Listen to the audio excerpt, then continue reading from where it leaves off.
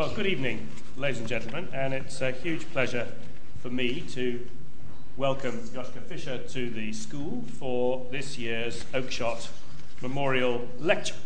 Before I introduce Joschka Fischer, who doesn't need a lot of introduction from me, could I just say that these lectures are sponsored by Professor Richard Sennett and his family foundation in honour of Michael Oakeshott, who was here at the school for a number of years. And so his tradition is perpetuated here in these lectures.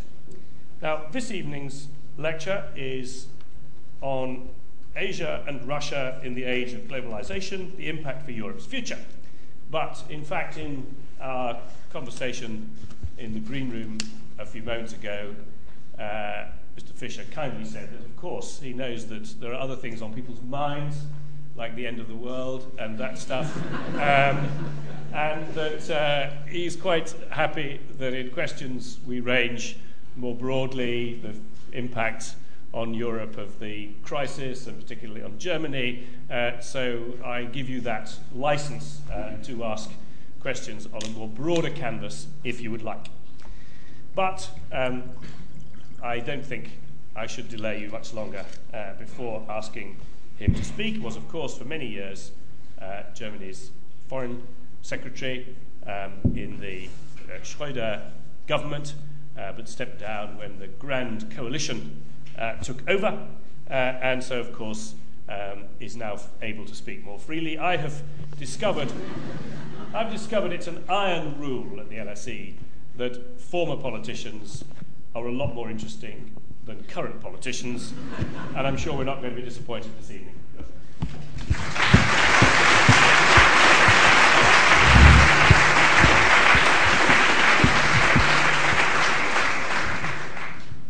Thank you very much. It's a great pleasure and honor to give here in such a prestigious alma mater the Oakeshott Memorial Lecture today. Let me start with a short remark about your introduction. It's not true that acting politicians are more boring than former politicians. It's more boring to listen to them because it's not so important what they will tell you. You have to look for their actions. And therefore, it might be more interesting to listen to a has-been, but it's more boring to see his actions. Well, ladies and gentlemen, it's the second time in my life. I'm born in 48, so I'm now 60. It's the second time in my life that I experienced a real world revolution.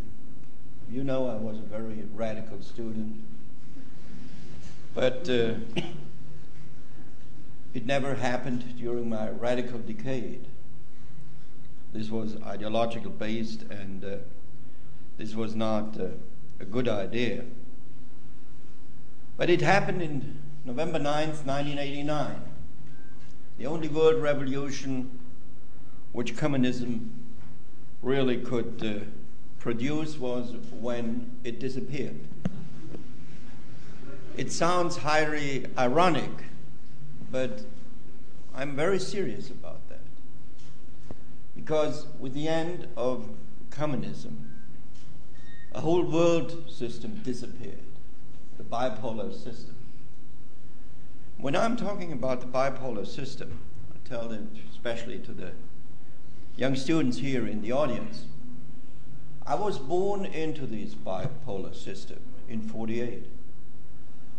I grew up, and even as a radical or as an adult person, for me, the reality in the divided Germany was, and I lived for 31 years as an adult person in Frankfurt, that 90 kilometers east of Frankfurt, my world ended and a very different world started. This was the dividing line, the Iron Curtain between East and West. And when the Soviet Union disappeared and the bipolar system disappeared, it was a real world revolution. When we speak about globalization, there were some events which were not directly linked to that historical moment when the wall came down 20 years ago. When Deng Xiaoping decided to pursue a policy of the four modernizations, the bipolar system still existed. It was in the 70s. This was the great awakening of modern China, the end of Maoism, and China step by step opened up and became an actor on the global stage. But definitely, the real push for globalization came after 1989. The invention of PCs, of the internet, was also not linked to the end of the Cold War. But it defined a global reality beyond the West after the end of the bipolar system. So what I want to explain is that what you know as your reality, that there is one world, and especially there is one global virtual reality, that communication and information today is everywhere,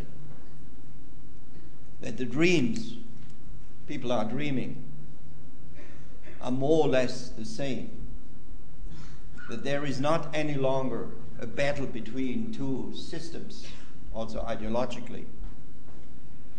This is a result of a world revolution at the end of the 20th century. And since then, in this seemingly borderless world, globalization was the driving engine. And globalization means very different experiences, whether you are part of the West or whether you are part of a rising power, an emerging market. For the emerging markets, globalization means mostly opportunities. For the old economies in the West, mostly concerns. And once communism disappeared, everybody thought about, not in an ideological way, but in a very practical, everyday way, now we have reached the era of the end of history. History disappeared. We believe in one ideology with a different historical and cultural background, of course. It means the free market, individual freedom, consumption. And what we realize now is a sort of the second fall of the Berlin Wall. This time, not for the eastern part of the bipolar system, but for the western part. I experienced, I repeat that, twice within the last 20 years. I should have known it, but my creativity was not big enough to think that modern capitalism is based on a global Ponzi scheme. And that's in fact what is the reality. Of course there are important differences. The Soviet system was a dictatorship, completely inflexible, was not able to adjust to an existential crisis of the whole system. And the Western market economy system will adjust. I'm sure about that. But when we look to the outfall of these crises, and I'm sure this will be a long-lasting and very severe global crisis. There is no quick fix from my point of view. This will transform the reality in a similar way, the political global reality, as the collapse of the Soviet Union has transformed the global system in the past. There were some very important developments, trends, which were linked to globalization, which will not disappear. I think the basic trend towards globalization, and this means that a growing part of mankind will enter the world market. So we are transforming from a minority project. Think back to 1972, when the Club of Rome presented its study about the limits of growth. At that time, 800 million to 1 billion people were part of the world market. Today, we are talking about 3 or even more, with a tendency to 4 or 5 in the midst of the century. When we talk about global poverty, all success stories in the past decade in the fight against poverty around the globe is based on the economic development in emerging markets, especially in China and some other huge countries. China, and if you look to the figures, it's easy to realize what happened. China is moving forward to global power. China has serious problems. One of the problems, I think, the major problems is whether the Chinese will first get rich or old, because the demographic impact of the one-child policy will be tremendous for the future of Chinese power. The question of regional integration or disintegration in that country is also closely linked to economic growth. And the management of the transformation of this huge country with 1.2 billion people needs an average growth rate of 10% for the decade. Otherwise, the social frictions, the economic problems, corruption, the outfall of a one-party system, the regional problems will be hard to be managed in a peaceful way. So China has severe problems. But from my point of view, the Chinese leadership is one of the very few around the globe which are acting strategically and are playing a long ball. So this is also a great opportunity. And I don't see globalization as a negative trend. I see it very positive, because it means also more opportunities for people who had to live in the past for $2 or $1 or less per day. What we see in this period is a transformation of power and wealth from west to east. And this trend will not only continue, but my prediction is that this trend will accelerate in this crisis. If you walk through the corridors of power in Washington nowadays, and even before, everybody is talking about China. It's not any longer Europe. It's the Northeast Pacific Rim. They are also the big borrowers, with China, Japan, and South Korea. And if you add India, Indonesia, and Southeast Asia to that region, then I think from a European point of view, we should be aware what this will mean for us. Once again, do not misinterpret my words. I'm in favor, full-heartedly, of this process. Because who are we that we can say, it's nice for us as long as we can live in our welfare states with good jobs, good perspective, generation by generation, better educated, with better perspectives. As long as this defines the global reality, we are for globalization. We have no moral right to deny the same standards to people in China, India, Asia, Africa, Latin America. And it would not work also in terms of power politics. Because globalization is defined, first of all, by the size of the people, the borderless markets, and new technologies. In 1929, this was only a crisis for Europe and America, and very few others. At that time, the majority of the states of today, members of the UN system, didn't exist.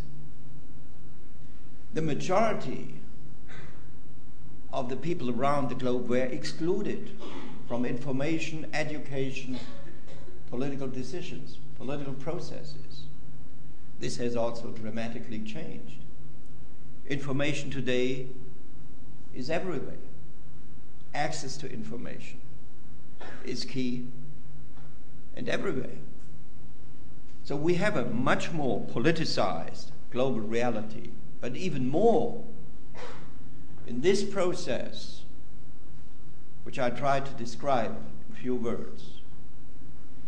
There is a new power emerged, and this means a global interconnectivity. If I would have told you 15, 20 years before, which I couldn't, but if I would have said it to you or to your predecessors 20 years ago, one day communist China, still a communist power in the self-definition, the People's Republic of China, communist China and capitalist superpower US will be in a very odd relationship. That the US will open its domestic market to Chinese goods, that China could really develop its economy, and China will finance the huge defense budget included of the United States, would finance the role of the superpower. Not exclusive, but a vast, vast contribution. Everybody would have said, you are crazy. But this is the reality today. So, ladies and gentlemen, what we see here is a new power, and this means interconnectivity. And the new power is also based on new challenges. And these new challenges have created a power of the poor. Take, for example, the global climate. You can't fight wars against the major polluters, so-called green wars. It would make no sense. As poor the people are, as more they will destroy their environment, their forests, their natural heritage, as more they will destroy and endanger the climate. So whether we like it or not, it's a question, this new interconnectivity which gives the less developed countries, the less developed economies, the poorer people, more power than the rich. In the old days, the people in the bel étage were connected to the poor people in the basements. But it was not such an interconnectivity as it used to be today. There is a strong political impact of this new interconnectivity. And therefore, I don't believe that with 6.7 billion people, with this new information environment, global information environment, a new separation will have a future in this crisis. I see this as a very positive or optimistic element, that this interconnectivity will force us, if we don't like it, will force us into the new concept in the global system, and this means cooperation. There's a lot of discussion about, in the 21st century, China and the US will fight about the dominant role as global power. Now, what should they fight about? Who has the right to pollute more the environment? To emit more CO2 into the atmosphere? It makes no sense. Even fight about or war about resources makes less and less sense based on the new global interconnectivity. If one side of this new equation will be destroyed, the other side will lose too. So what we see also is the merging of a new world system. That's the good news. The bad news is, when we talked about the old system, the bipolar system, the price was extremely high. It started in the August of 1914 and ended in Western Europe in 1989, and definitely in Europe with the end of the Balkan Wars 10 years later. The price Europe has to pay for, at the end, a democratic, peaceful, new state system was extremely high. And this is the bad message. If we analyze the present situation, we see very different reactions. China will be a key player, and its role will be more important after the end of this crisis than before, definitely. And if you look to the distribution of power, G8 is out, G20 or G16 or G25, whatever it will be at the end, is in. G8 makes no sense anymore. In America, I lived in America during the Heiligendamm Summit, which was a big fuss in Germany. Our chancellor was the new world leader and so on. There was no reaction in America. First of all, George W. Bush was an outgoing president. The majority of Americans thought, thanks God, and acted in that way. And secondly, this is not an important summit any longer because China, India, and some others are not there. So this reflects also the distribution of power. And if you look to the US today, as I said before, it was not by chance that Hillary Clinton made her first trip to Asia. Now, what does that mean for Europe? America acted in a wonderful way. The last election was not only an election about the next president. The last election was in the midst of the most severe crisis of the country, of the nation. since 1929.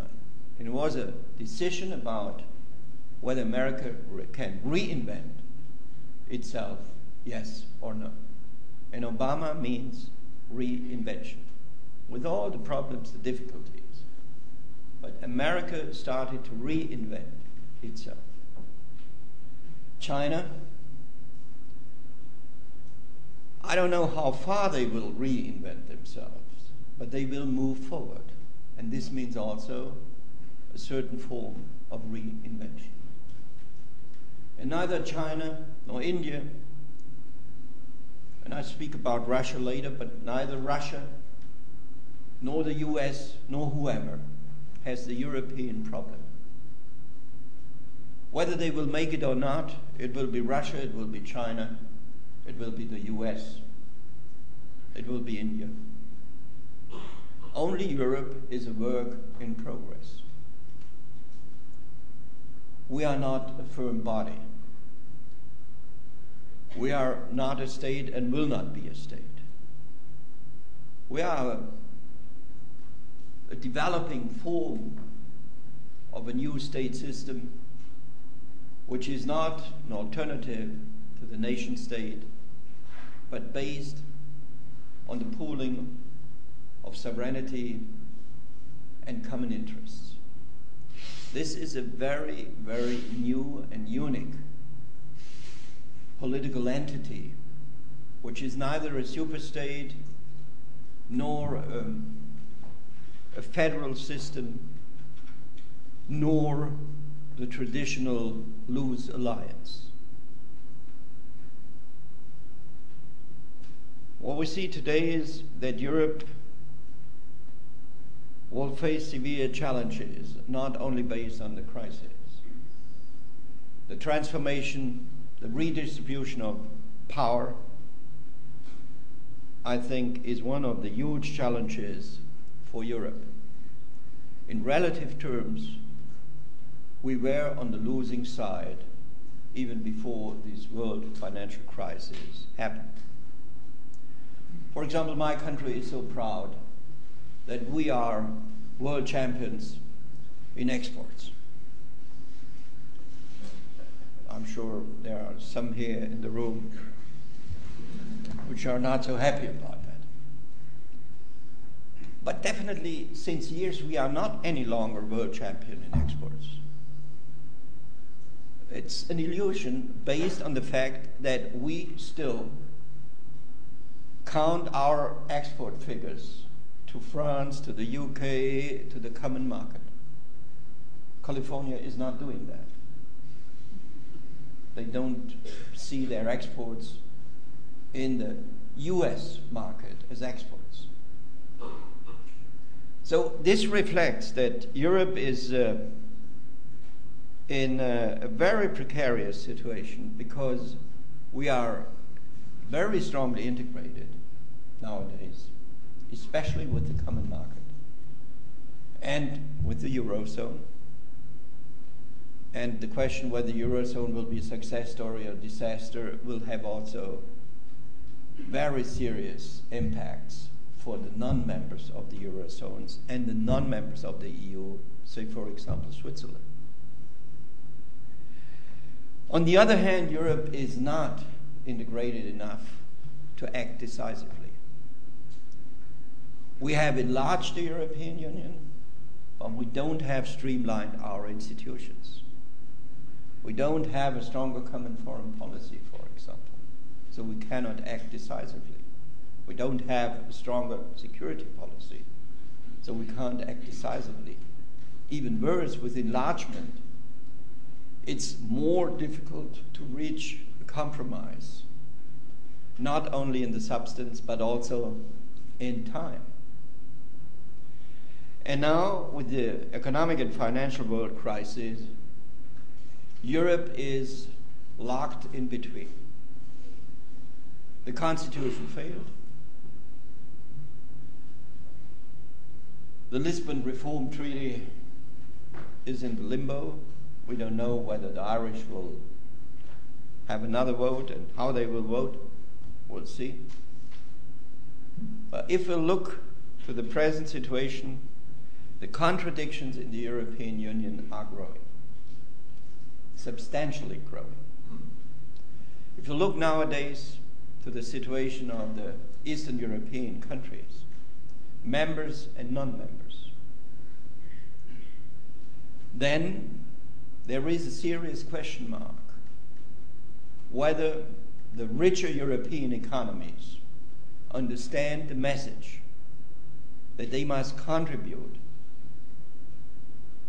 that these economies can be refinanced, because otherwise enlargement is in danger.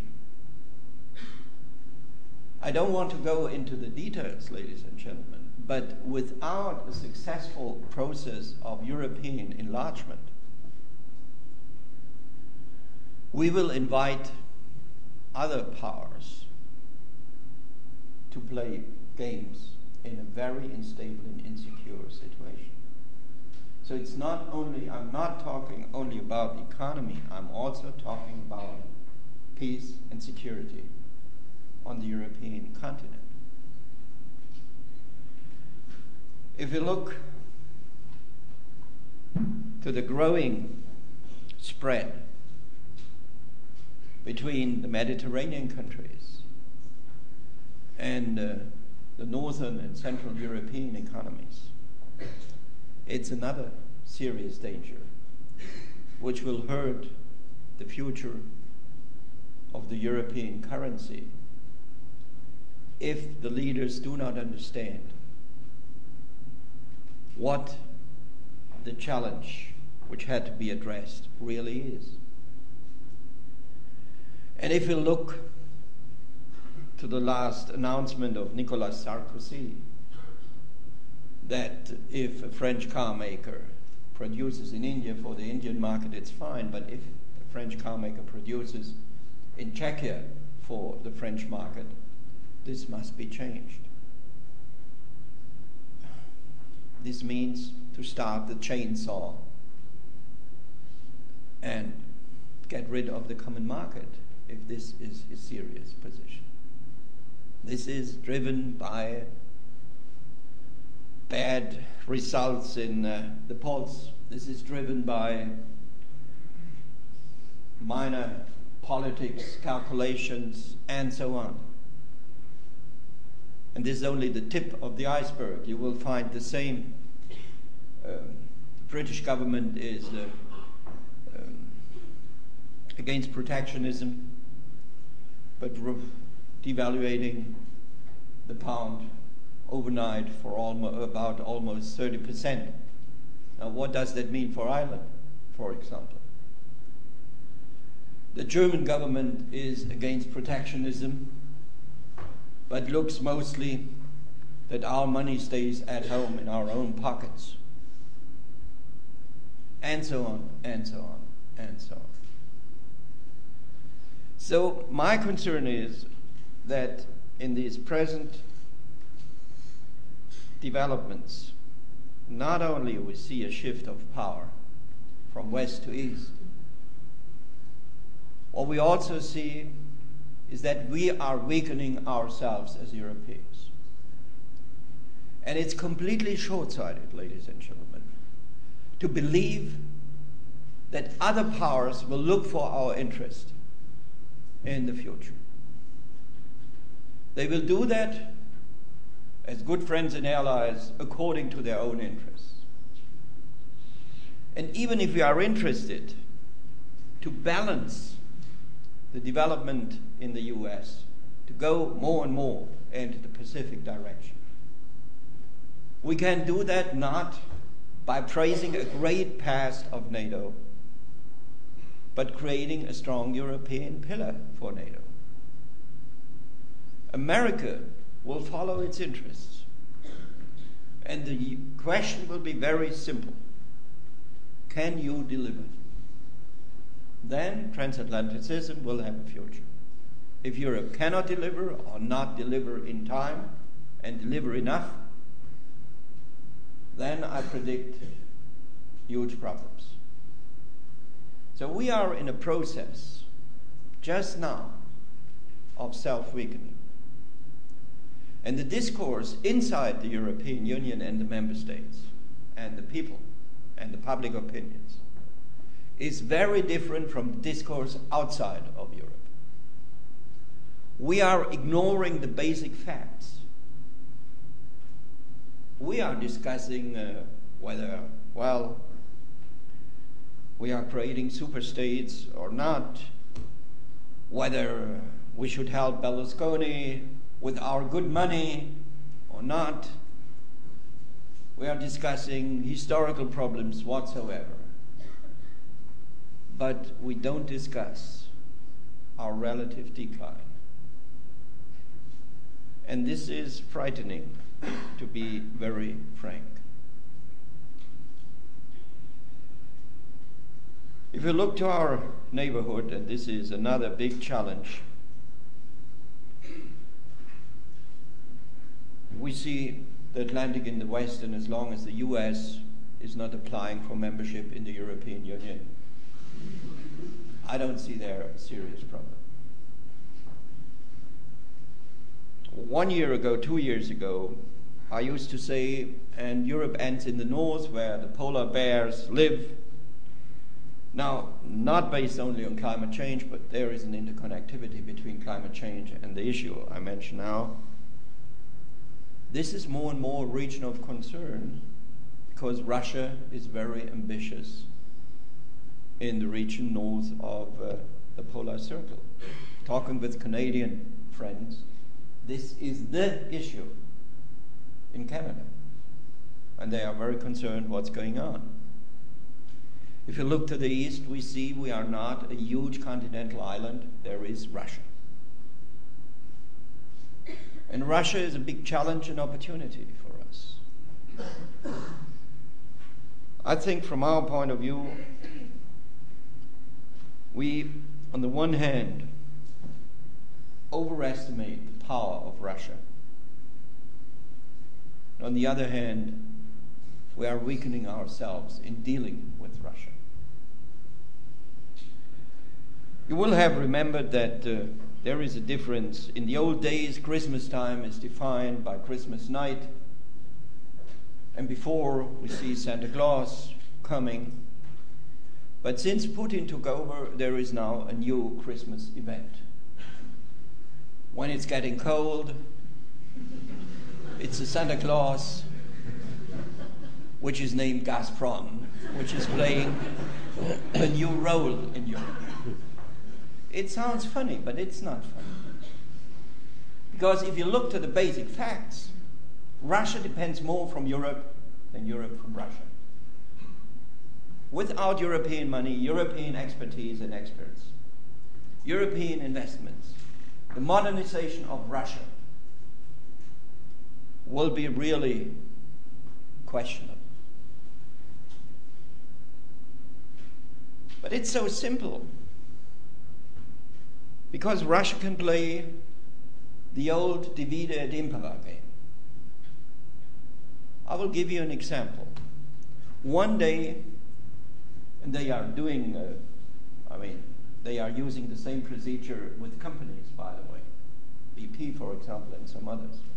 One day, the Russian government, not the government, the health authority, realized that meat from the European Union, which was produced in Poland, is a deadly danger for the Russian people.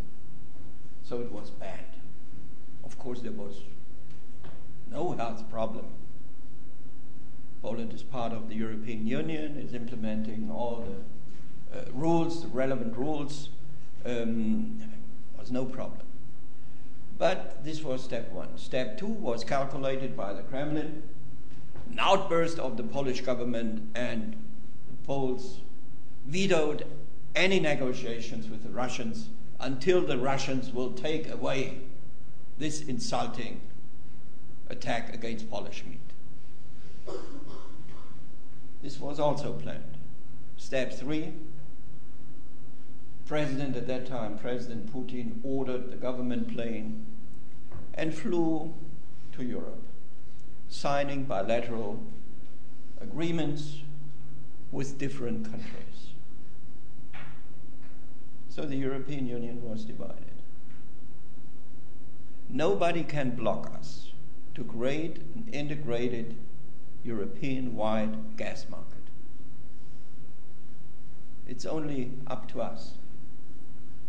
With the pipeline net, which would include all the Europeans.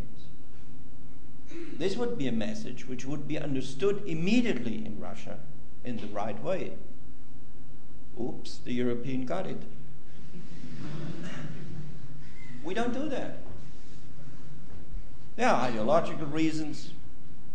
Even better, if we would have one commissioner in Brussels who were running our relationship, our energy, foreign energy relationship with third countries. This would be in the interest of the common market. This would be in the interest of all participants of these common market. We are not able to agree for such an action. There are many others, but especially in dealing with Russia, ladies and gentlemen, my key problem is not Russia. My key problem is the inability of the Europeans to act together, define their interests, and confront Russia with the common European interests. Now, I said Russia is overrated. It's not the Soviet Union. If you look to the basic facts, Russia is still in the decline. Russia with $140 per gallon oil is a power. Russia with $40 per gallon oil is at the brink. This makes a huge difference. So from my point of view, this is also a new opportunity for the West, and hopefully President Obama will understand that and push forward his European counterparts to develop a common Western Russian position. Russia is underinvested, even in the oil and gas sector. They cannot keep the level of oil and gas production on the present level because they are underinvested. They have serious problems in their education system. They have one of the most serious demographic challenges. The infrastructure is in a very bad condition, and even the military industrial complex, which was one of the best or second best in the old days, is in a very serious decline. Nevertheless, Russia is a power, the second biggest nuclear power. So from my point of view, it would be wise to reopen the debate, and we never, not only as Europe but also as West, answered the key question. I'm blaming myself for that. What should Russia's role in the new Europe be? This question was never answered and must be answered. The NATO-Russian Council, I experienced that for many years, is not the answer, believe me. This is more, pushing the Russians on the sideline. Be nice to them. But this means not serious business.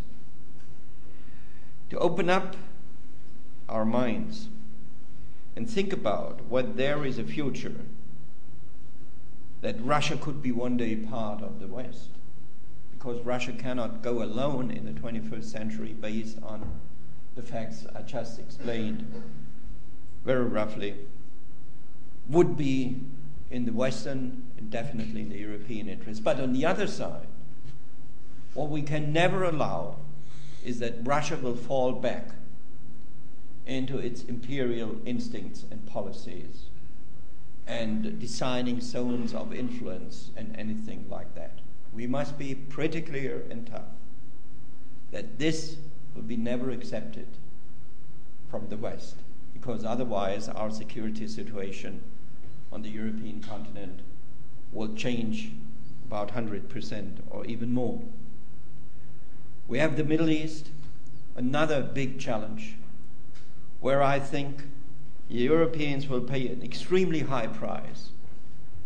And if we define the Middle East not only as the Middle East, but including Afghanistan, Iran, and one of the coming major problems, the combination of a nuclear power and a failed state, Pakistan, if things are going badly, then it should be quite clear. This is our neighborhood. This is not the US neighborhood. That's our neighborhood. If we are weak, we will not contribute to crisis control and crisis management. Once again, we will give our partners in that region the wrong incentives, and definitely our enemies. And then let's have a short look to the south. Or before I will look to the south, let me mention another alarming development: Turkey. Turkey is our biggest asset in this crisis region. In the Caucasian area, Central Asia, with Iran, in the Middle East. Whether Turkey will be a success story in economic terms, as a success story, as an example for modernization of a huge Islamic country into a modern society based on the rule of law, with equal rights for men and women, with a modern civil society, yes or no? This is the key question for not only the Middle East, but for the Islamic world. Because if Turkey can demonstrate that modernity and Islam is not a contradiction, but the future for more than 1 billion Muslims, I think this would be a historic breakthrough to a better future. Well, we are losing Turkey nowadays. Turkey is turning its face to the east, not a re-Islamization, a re-Ottomanization is taking place. Turkey was disappointed by Europe. And now I look at your faces, I see what you are thinking. It's Merkel, Sarkozy, Austria, right? I will give you a fourth name. It's the UK too. Why? The UK is in favor of the accession of Turkey to the EU. But the answer is very simple. By acting politicians, don't listen too much to the words. Look to the actions. Without a substantial institutional reform of the EU, any dream about the accession of Turkey to the EU is a non-starter. Forget it. Impossible. So either you are interested in the accession of Turkey, then you need a much stronger EU, or it will not happen. It will not happen. So both sides contributed a lot to the alienation of Turkey. And we will pay a high price for that. Once again, it's a lack of strategic perspective for the European Union on behalf of the European Union. And the Americans will ask us, what will you do with Turkey? And the answer will be yes, well, we will try our best. As usual. And if you look to the south with Africa, Africa is not a hopeless continent. Africa has understood much earlier than the Arab world how important the integration of interests will be, especially of security interests. When I came to Africa after the Kosovo War, everybody I met said, well, this responsibility to protect is a new idea of the white man to suppress and limit our sovereignty. A few years later, after the disasters in West Africa, in Liberia and Sierra Leone, there was a completely different atmosphere. And a new organization, the African Union, was founded. It was understood that this is not any longer the 19th or 20th century where sovereignty has not terribly ramifications if sovereignty means the right to massacre the own people. So there is a new understanding. Of course, the African Union is weak, and we should contribute new forms of cooperation to their strengthening, but it offers new opportunity. And even in economic terms, there is, in Africa, you can see regions, states, where progress is visible, or was visible before the crisis happened. But ladies and gentlemen, one thing is quite clear. When Africa will start to export its conflicts in the 21st century, we will be the major address. And this is not an Italian or a Spanish or a Greek problem. It's not a Mediterranean problem. It's a European challenge. And the Mediterranean will not be deep enough, and building fences will be in vain. What we need is a stronger European engagement there. That's also, I think, a wise form to invest in development and cooperation, a wise form of security policy in the 21st century. So our challenges are on the table. I think it's also not very complicated to define the agenda, what must be done. Unfortunately, what we see today is that Europe is not in a shape to act decisively and address these issues in a productive way, so that we can say the future will be also designed by the Europeans. We are not in a good condition. But I will end with some grim form of optimism. Unfortunately, we Europeans were not able to do our homework voluntarily. We did it partly. Enlargement was very important. We tried the streamlining of the institutions. Unfortunately, we failed. And what we see in this crisis, even more important than the institution, was the spirit of the Constitution, the spirit of solidarity, the spirit that we belong together, that we don't keep our money back for us and deny decisive action to address the crisis, because then we have to give our money to others.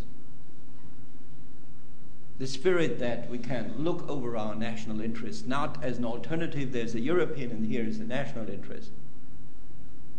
Europe is always the compromise. There is no European interest beyond the national interest. And 27 national interest means a compromise based on 27 national interests. Unfortunately, we were not able to preserve that spirit. But my grim optimism is based on the present crisis. If we don't do it voluntarily, history will beat up the Europeans, and we will have a painful lesson. I'm sure that our leaders then will learn this lesson. Unfortunately, the price will be much higher than action based on strategic analysis and political will. Thank you very much.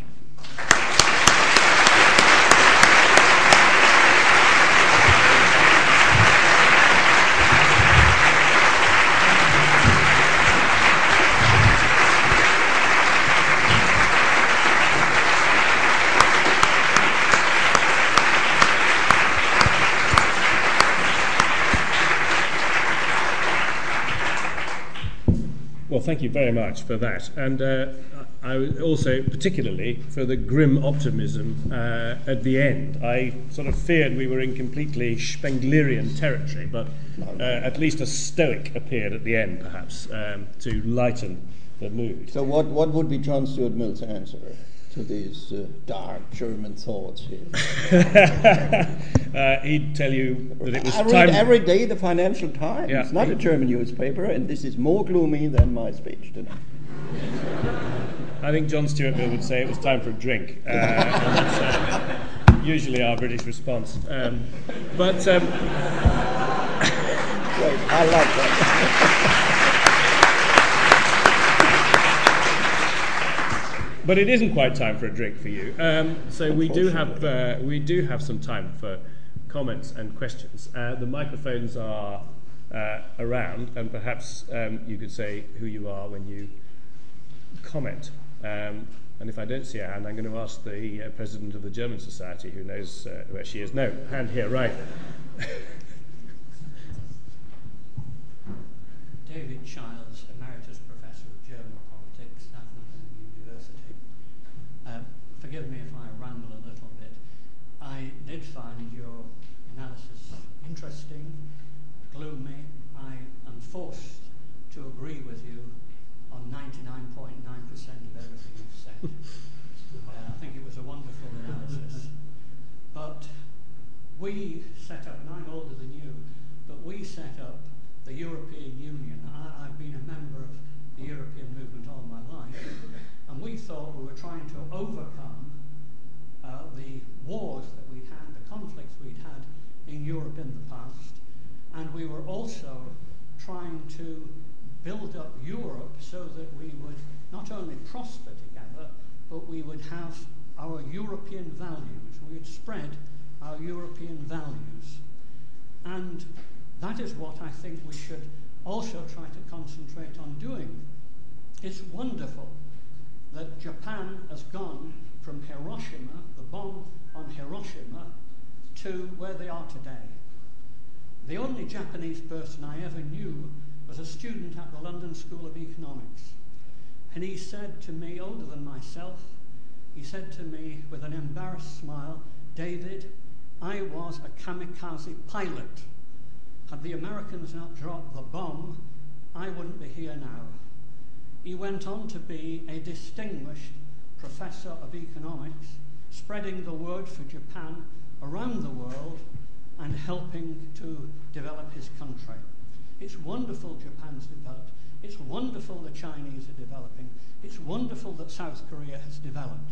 It's wonderful that the so-called communist system, which had nothing to do with communism, has produced this revolution that we've heard about against themselves. But it is no good, ladies and gentlemen, if you are offering the British and the European peoples the takeover of Europe by Asia or by Russia or by any of these other groups. It is no good at all. It's no good saying to the Russian... Are we trending towards a question here? Yeah. It is no use saying to the Russian oligarchs, "Come on in."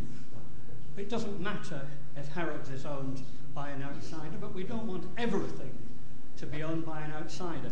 And my question is, my question to Herr Fischer is, how can we get that balance of welcoming these different countries and groups, getting that balance, even welcoming them to take over Harrods, but not allowing our people to be taken over completely when they have different values, and making it easier for the far right, including the British BNP, to get going.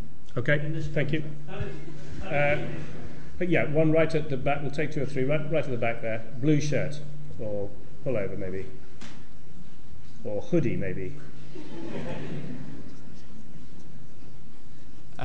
Thank you very much for your talk. I just wanted to know whether you had any second thoughts or regrets or a different perspective on the role of the German government or your government in the Kosovo conflict. You mentioned that you had responses from Africa there which were very critical of the Kosovo intervention, and I just wanted to know whether your perspective has changed over the years. No. Another one. We'll take one down here. I think.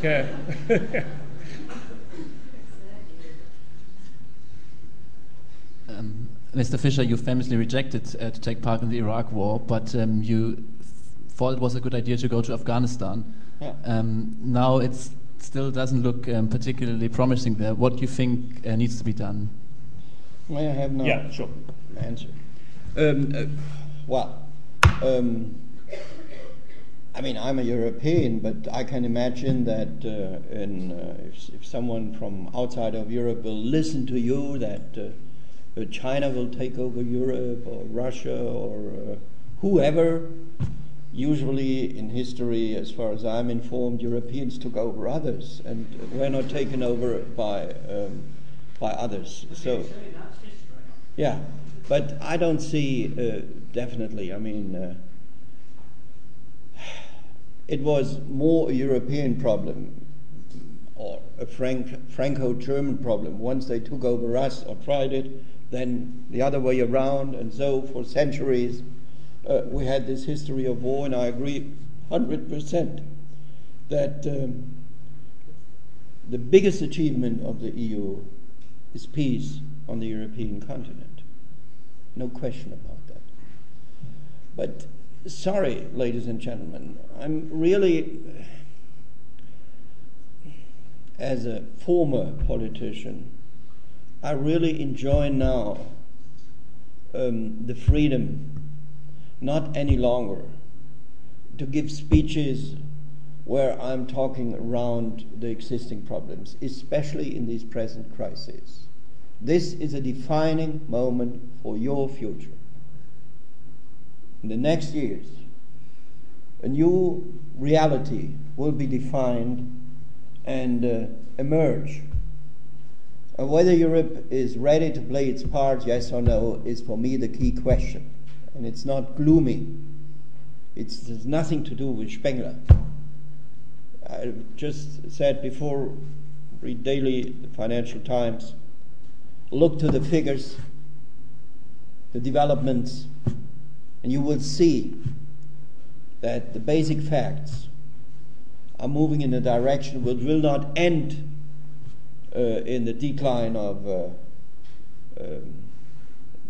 Occident, but we will be in a relative decline, as the US will be, if they cannot make the turn around. So I'm not gloomy. My message is, don't fool yourself any longer. This is my message. And it makes no sense. I'm also fed up with these summits where you have at the end a declaration, but this declaration is not implemented. Merkel, Brown, Sarkozy, Berlusconi, they are all in favor of free markets and against protectionism. Sunday. Monday they go back to work, then they have their government meeting, and they decide exactly the opposite. This is not gloomy. That's the reality. You have to face the reality. Now, Kosovo, why should I? Should we have continued the mess of the 90s? If the West wouldn't have intervened in Kosovo, then Macedonia would have been the next stop of the Balkan slaughterhouse. And with Macedonia, Bulgaria, Turkey, and Greece would be drawn directly into the military conflict, because they all have high stakes in Macedonia. We would have had the configuration of the Macedonian wars immediately before the beginning of the First World War. So Milosevic was not ready to climb down from the tiger because he thought he will be eaten. It's a tragedy, but even today, when I have to blame myself, I have to blame myself, not because I was in favor of going to war in Kosovo and on the Balkans, but I needed too much time for that decision. This is my self-criticism. Afghanistan was a must after 9/11 took place. 9/11, this was not a conspiracy or anything like that. It was Osama bin Laden. Osama bin Laden had its terror base in Afghanistan under the Taliban regime, and there was no alternative to do that. Why Bush went to Iraq, this was a very bad idea. I was opposing it because I was really, I thought the reasons were not viable. So, what was the third question? You've done with it. That was the three. These were the three. Okay. Next one down here. Yeah. Well, thank you very much. My name is Ulrich Beck. I'm a German sociologist and working at the LSE as well. And of course, we did have quite a few discussions. I'm quite concerned about the voice of Joschka Fischer being so pessimistic about Europe nowadays. And even if I do agree, I think there has to be an opposition to this diagnosis. Save the world. Yes. Especially in this context of the British debate. I attended a conference a year ago, and the French foreign minister at Paris gave pretty much the same picture you gave now, lamenting about Europe not being able to solve its main problems and so on, like we hear it all over from European voices.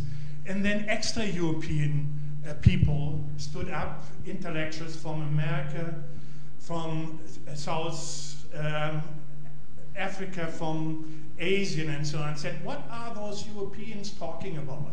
It's actually one of the enlightening model for all kinds of problems we are involved in. The American way of handling things is not really working.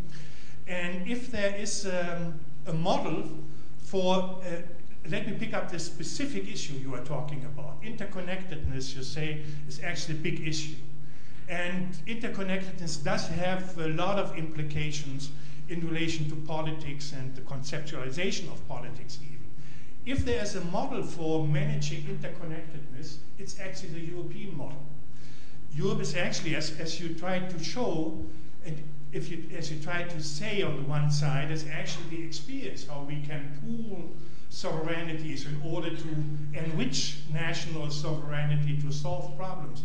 Europe did have the main issue of climate change as a basis for a new development of modernity. Well, the Greens didn't pick it up as much as they should have in the German discussion. They didn't pick it up as a transnational issue.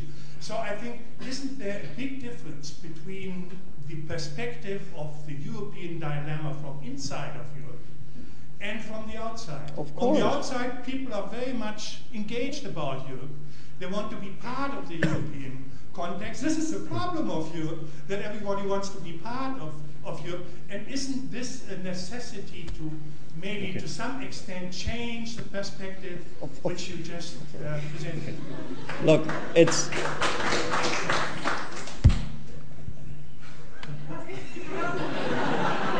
Now I have to limit myself. The applause provoked me. But you are right, of course. What a wonderful couple. What a wonderful couple from outside. But nobody knows what's going on inside when the couple is at home.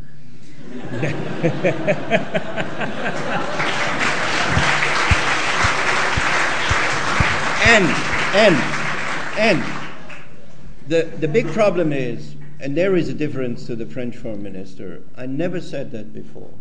I am seriously concerned. I never thought that the European project as such, common market,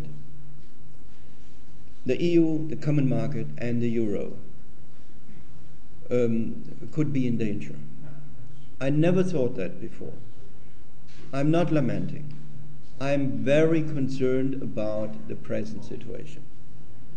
And of course there are stumbling blocks, the defeats in the referendums and so on. But this is important but minor.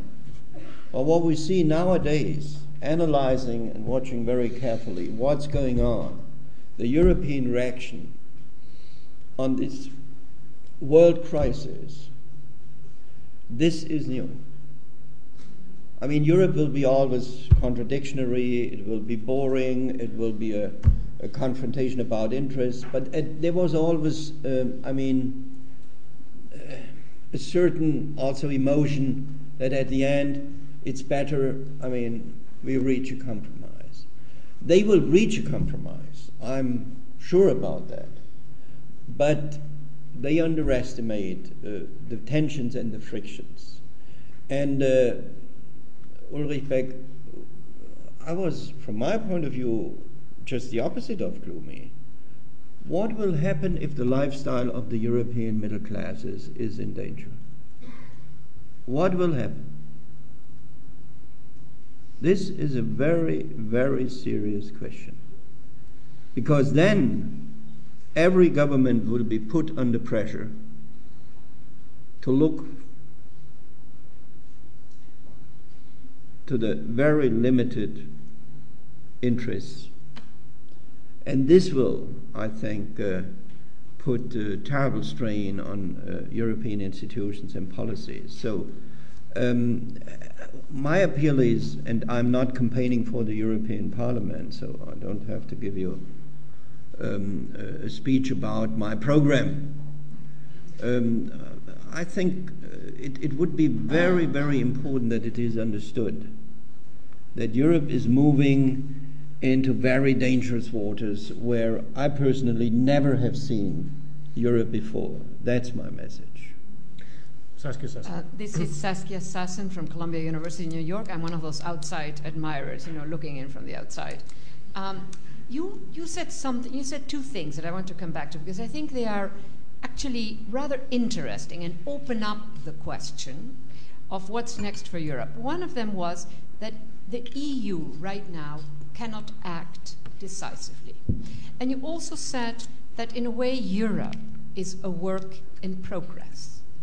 Now, and that in other words, and that it could be moving towards a new type of format, not a nation state, etc., etc. Now there's a possibility, and that is that the current crisis, which is both economic, political, and sort of this mini European constitutional crisis, that it might actually be what the EU needed to push itself forward into this new format. Because this new format, if it's not a state, is truly going to be an innovation. And it may just be what the world needs. We need larger scales. We need... Anyhow, if you could just finish. Well, I agree 100% what you and Ulrich Beck said, that Europe is, a real hope. It was a European invention, the concept of the modern state, of state sovereignty. Hobbes is one of, I think, the key philosophers for developing that concept. It was based on the religious wars in the 16th century and 17th century. In the 20th century, with the decolonization, the rest of the world, almost the rest of the world, took over the European state system. It was a form of political globalization that the European state system was then globalized, and the basic values and definitions were taken over by almost the rest of the world. Even key ideologies were developed in Europe.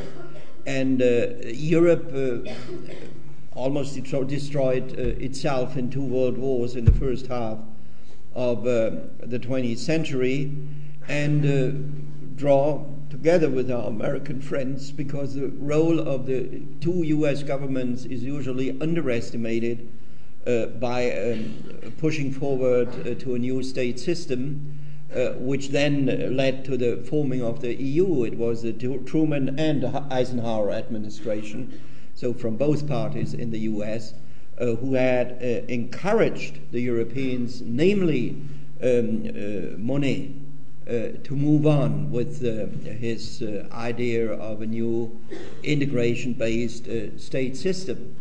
So yes, I agree. This. If the Europeans will have another success story, it will be highly innovative and positive for the rest of the world. This is one side. But if you look to the present situation, I mean, maybe I was too radical. Europe, by and then, Europe can act decisively. By and then, by chance. So when Nicolas Sarkozy had the idea to invite the 4 big member states to Paris, it was a bad idea. But then he drew the conclusions out of that and invited the Eurogroup plus Gordon Brown. When Brown came back to London, he was not tarred and feathered that he was together with the Eurogroup. And it was a great idea because it was inclusive. The UK was part of it. And this was a moment of where Europe demonstrated what it should be. But then immediately the reaction of my chancellor was, no, the Eurogroup will divide the European Union. And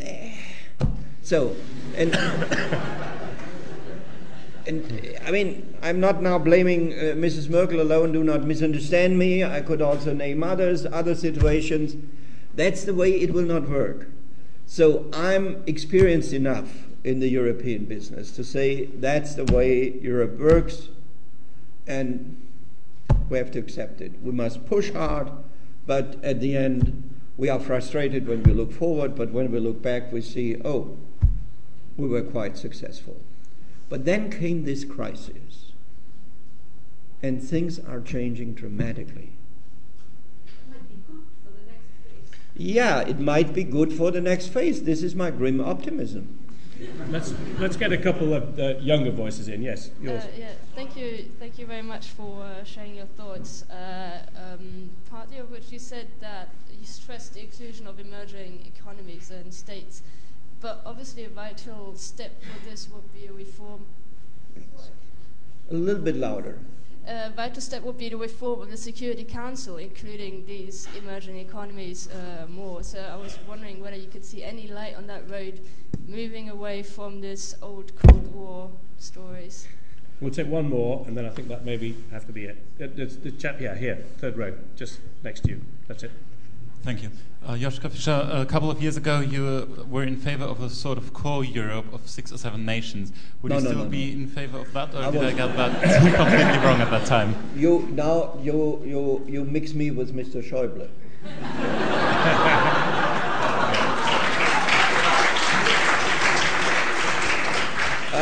I was not a core European, that's Schäuble. I was in favor of enlargement, but enlargement was only one side of the medal. The other side was streamlining and deepening the institutions. Otherwise, the European Union will face a setback, but I was never a core European. Now, your question. The Security Council. Well, that's a very delicate issue here in the UK. Now, I mean, it's quite clear. The existing permanent members have no interest in a change, obviously, unfortunately. And Europe is a stumbling block.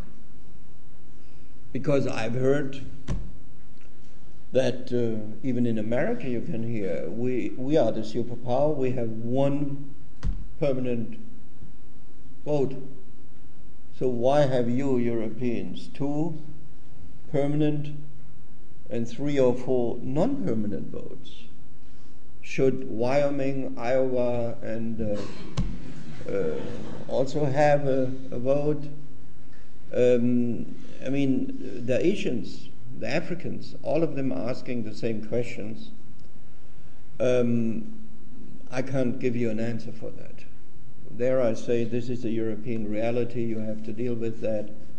But I know this is a very weak answer. You feel my reluctance to give you a more detailed answer. But you are right. Security Council reform will be a must if you think about a new world order. This cannot be frozen forever on the level of 1945. To be quite frank, I was in favor for a German seat, but forget that. No, it will never happen. There was a small window of opportunity, but it's done. So I have some ideas about that, but this would be too provocative, so I'm thinking now about a good drink. And, thank you very much. Well, thank you very much for that. And I think we do have to wind up. It is 8 o'clock. If I may say so, referring back to what I said about former politicians, I'm absolutely delighted you left office because, and I.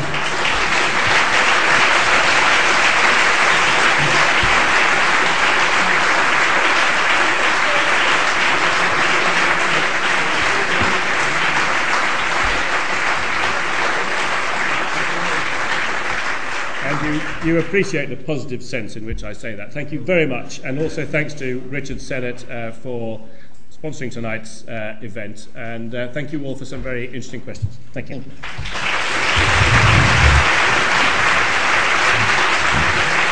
Thank you.